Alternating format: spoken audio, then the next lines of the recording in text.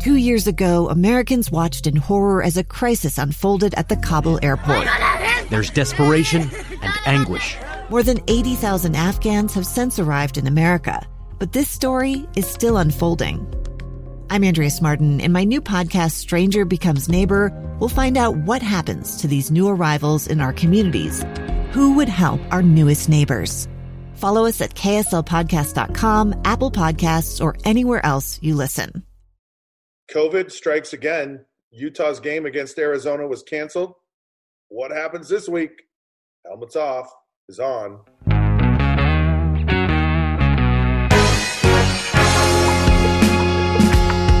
right, welcome to Helmets Off. Scott Mitchell here, and I'm, of course, the host of this. We appreciate you being a part of our show, and if you like us, go to Facebook at the Helmets Off Podcast, Twitter at the Helmets Off Show. Like us. Also, we're powered by KSL Sports. Download the KSL Sports app. It's free. And you can also download this podcast through the KSL Sports app or anywhere you find your podcasts. All right. So today we've got a fun show. Of course, out of the Pac-12, the University of Utah will start its first game of the season. Again, Groundhog Day happening in early November. Utah was actually canceled versus Arizona on Friday afternoon after everyone was so excited about the season starting. And with this same day rapid response testing, there's clearly, almost minute by minute information available about who's positive and who isn't, which is a good thing. I think it helps. Utah would not have been able to actually man a team, or in fact, they wouldn't even give the guys who would be playing in place of the people who were there.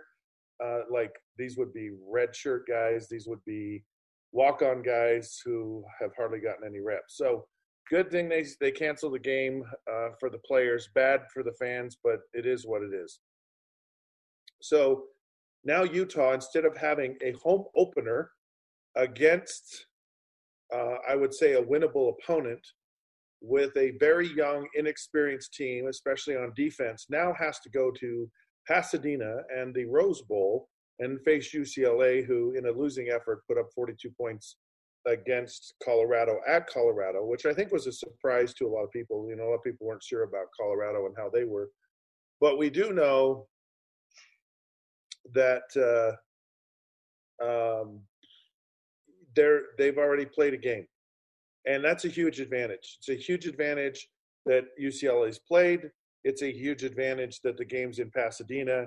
And it's a huge disadvantage for Utah to have to now travel for its first game. And it's kind of a simple reason why. The reason is the inexperience. So you have all these young players. You have young quarterbacks, or Jake Bentley's not young. But you have these players that are going through things for the first time. The very first college football game a lot of these guys are going to be experiencing is at the Rose Bowl. Now you go, yeah, but there aren't any fans, and it's UCLA. And it doesn't matter. It's still an iconic place. A lot of these players grow up in California. A lot of players understand the significance of the Rose Bowl. So yeah, it's a big deal, and to have it be your first game, there are just things that you've never experienced. So these young teams, you just don't know how these players who are true freshmen are going to respond to the environment, to the game, to the speed of all of this. You really want that at home. I mean, it's unfortunate Utah didn't have a non-conference schedule. But to pick an opponent in the South and say, which team in the South would you like to open with? Arizona was possibly the easiest opening game that Utah could have had. And unfortunately, and UCLA might be number two, but, to have them on the road, that's disappointing. And on top of it, Utah now is max, hopefully, going to play 6 games.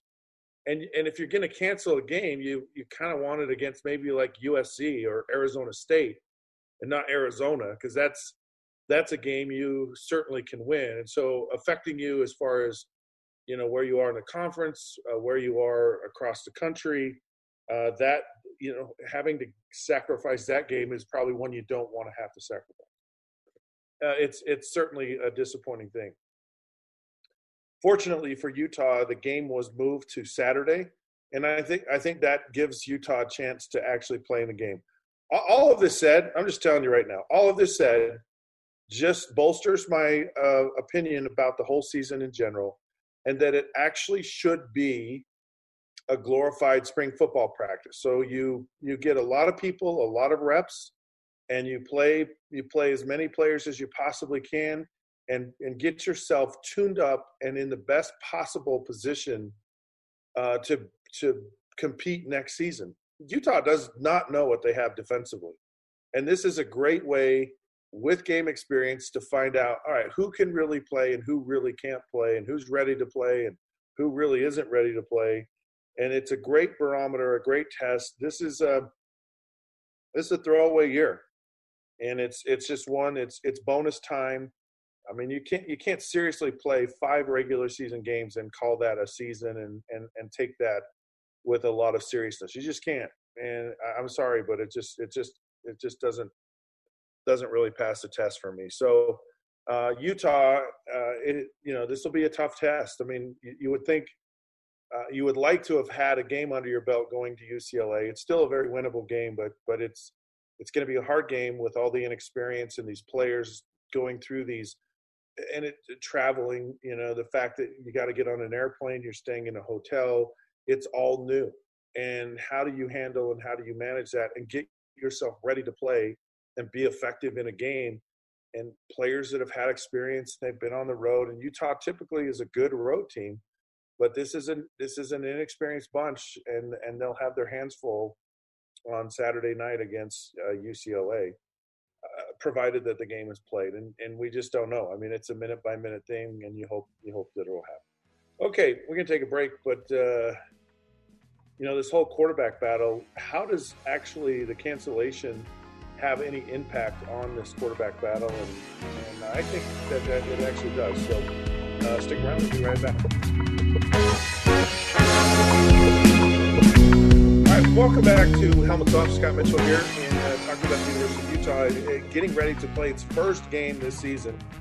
And of course, everyone's still anticipating, and we almost got to hear who the starting quarterback was until Utah canceled its game Friday afternoon against Arizona, its season opener, and still holding it tight to his vest. Kyle Whittingham has not revealed who that starter will be.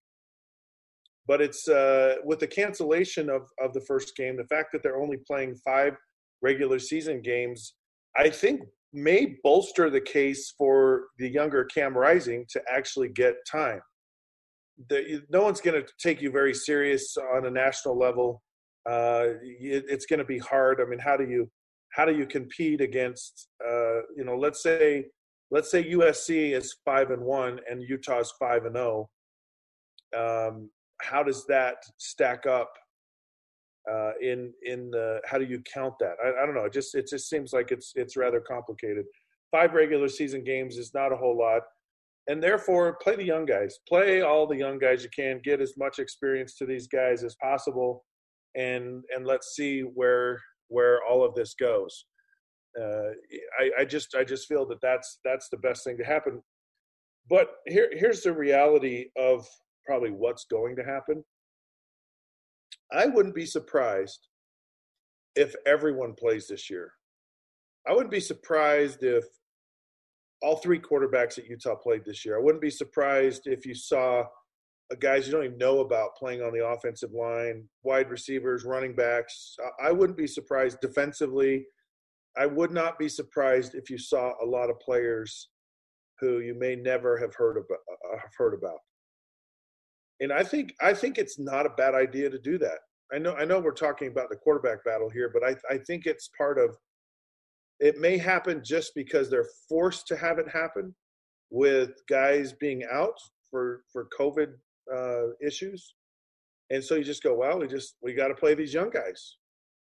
I think it's also an opportunity where you just say there's nothing in this year. I mean, you're probably not going to have fans in attendance at any of your home games. I just don't see that happening with the governor's new mandate and emergency declaration on the coronavirus. So it's not like your fans are going to. And I think it'd be interesting for the fans. I think it would be fascinating to see. Yeah, let's check this young guy out, see what he's got. I mean, you're not losing anything in any of this. And I understand. Here's the thing. Okay, this statement's made over and over and over again. The number one thing that we're interested in is the safety of our players. You hear this from Mark Harlan, the athletic director, from Kyle Whittingham. You hear it across the Pac-12, from the Pac-12 leadership. You hear player safety is our biggest concern. Not about winning championships, not about competing for the college football playoffs, not about going to bowl games, not even about making money and revenue. The number one priority is player safety. So no one cares about the season like they typically would. No one's about competing for conference championships, for playoffs, for any of that. All they care about is player safety. So if that's the case, there is not a better time than right now to just let your guys go in and see what they can do. There's nothing that will show you what a guy can do until he gets in a game. And then you go, you know what? I was surprised by that guy. I was very surprised.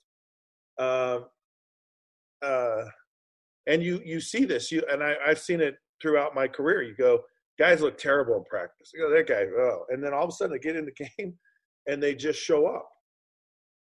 So I think there's a great opportunity for Utah if they're really smart. And it may have the appearance of, hey, we really don't care, but the reality is we really do care.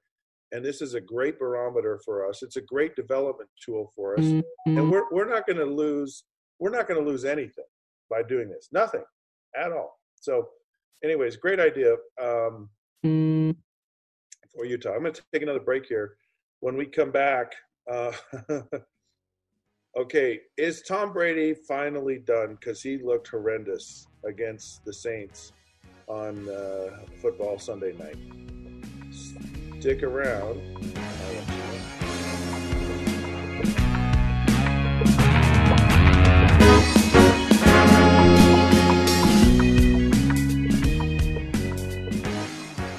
All right, welcome back to Helmets Off. Tom Brady, who has appeared like ageless, who is 43, looked horrendous in a game at home against the New Orleans Saints. Really surprised me because it felt like the Saints, were kind of on the downward spiral. It felt like Drew Brees couldn't throw a pass over 10 yards. And it just like there wasn't any explosion in their offense. I mean, on and on and on. And all of a sudden, they just showed up. Now, there was an interesting thing that happened in the game. And this happens a lot in games where the team, the Saints, they go down the field, they score, boom. And the Buccaneers get the ball back. And they go 3-and-out. And now they sit there. Tampa goes on another long, or New Orleans goes on another long drive and scores. The Bucs come back out again, 3-and-out again. And now they're sitting. And when you're old, like Tom Brady, and even Drew Brees, it's a great example of, man, I got to get in a rhythm. I got to get in a flow. I don't want this momentum to get away from our team. Usually veteran players can switch that up, that momentum. But it's a good indication of how it's so critical to answer back to other teams when they do something positive. And there was no fight, there was no focus, there was no drive, there was no urgency to Tampa Bay answering back. And it's a battle like every single series in the NFL because it's so intense and the teams are pushing to play at their highest level all the time. And you have to answer that energy always. You can't just take periods of the game off or you're going to get run over. And it was fascinating to watch the emotional side of the NFL happen. And really, we're talking Tom Brady, one of the greatest players of all time, was not able to match that intensity, to match that momentum shift. And it almost felt like he was just kind of going through the motions. There was no fight, there was no fire. And it begs to you wonder, is this what this is going to be? It's like 1 week is good and 1 week is bad and 1 week is good. And you just get kind of this inconsistent performance, because that's one of the things that I think Tom Brady was so good at, is that he consistently played at a high level. He was always answering back. He was always dialed in. He was always focused. He was always mad at the world, whatever you want to say. And he just didn't, there was just nothing there. And I'm not really sure what it is, but it is. I mean, it's a real thing. And you can say, yeah, every once in a while you just have a game like that. That's true. Everyone does. Everyone. I mean, the Pittsburgh Steelers, who've been really good this year, had a game against the Dallas Cowboys. They really should have lost that game. They found a way to win it, even though they had this kind of a bad game. And to win when you have a bad game, that means you're a pretty darn good football team. So I'm not so convinced that Tom Brady is in that category, that he just had a bad game. I'm convinced that Tom Brady is just old. And it catches up with everyone. I don't care who you are. Eventually, your day is done. Not saying his day is done, but it appears to me that Tom Brady is just, whether he wants to accept it or not, I don't care how well he eats, I don't care how well he trains, there's just a point where your body does not respond in the way necessary to compete at that highest level. All right, Helmets Off is now off. You can find us again, Facebook at the Helmets Off Podcast, Twitter at the Helmets Off Show. We're powered by KSL Sports. And you can download the KSL Sports app anywhere for free. Until then, we'll see you then.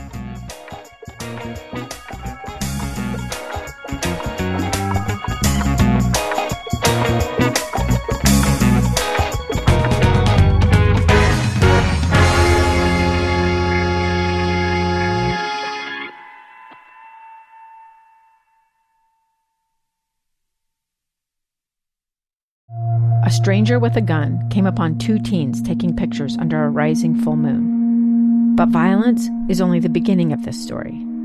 Sometimes I thought, there are no miracles.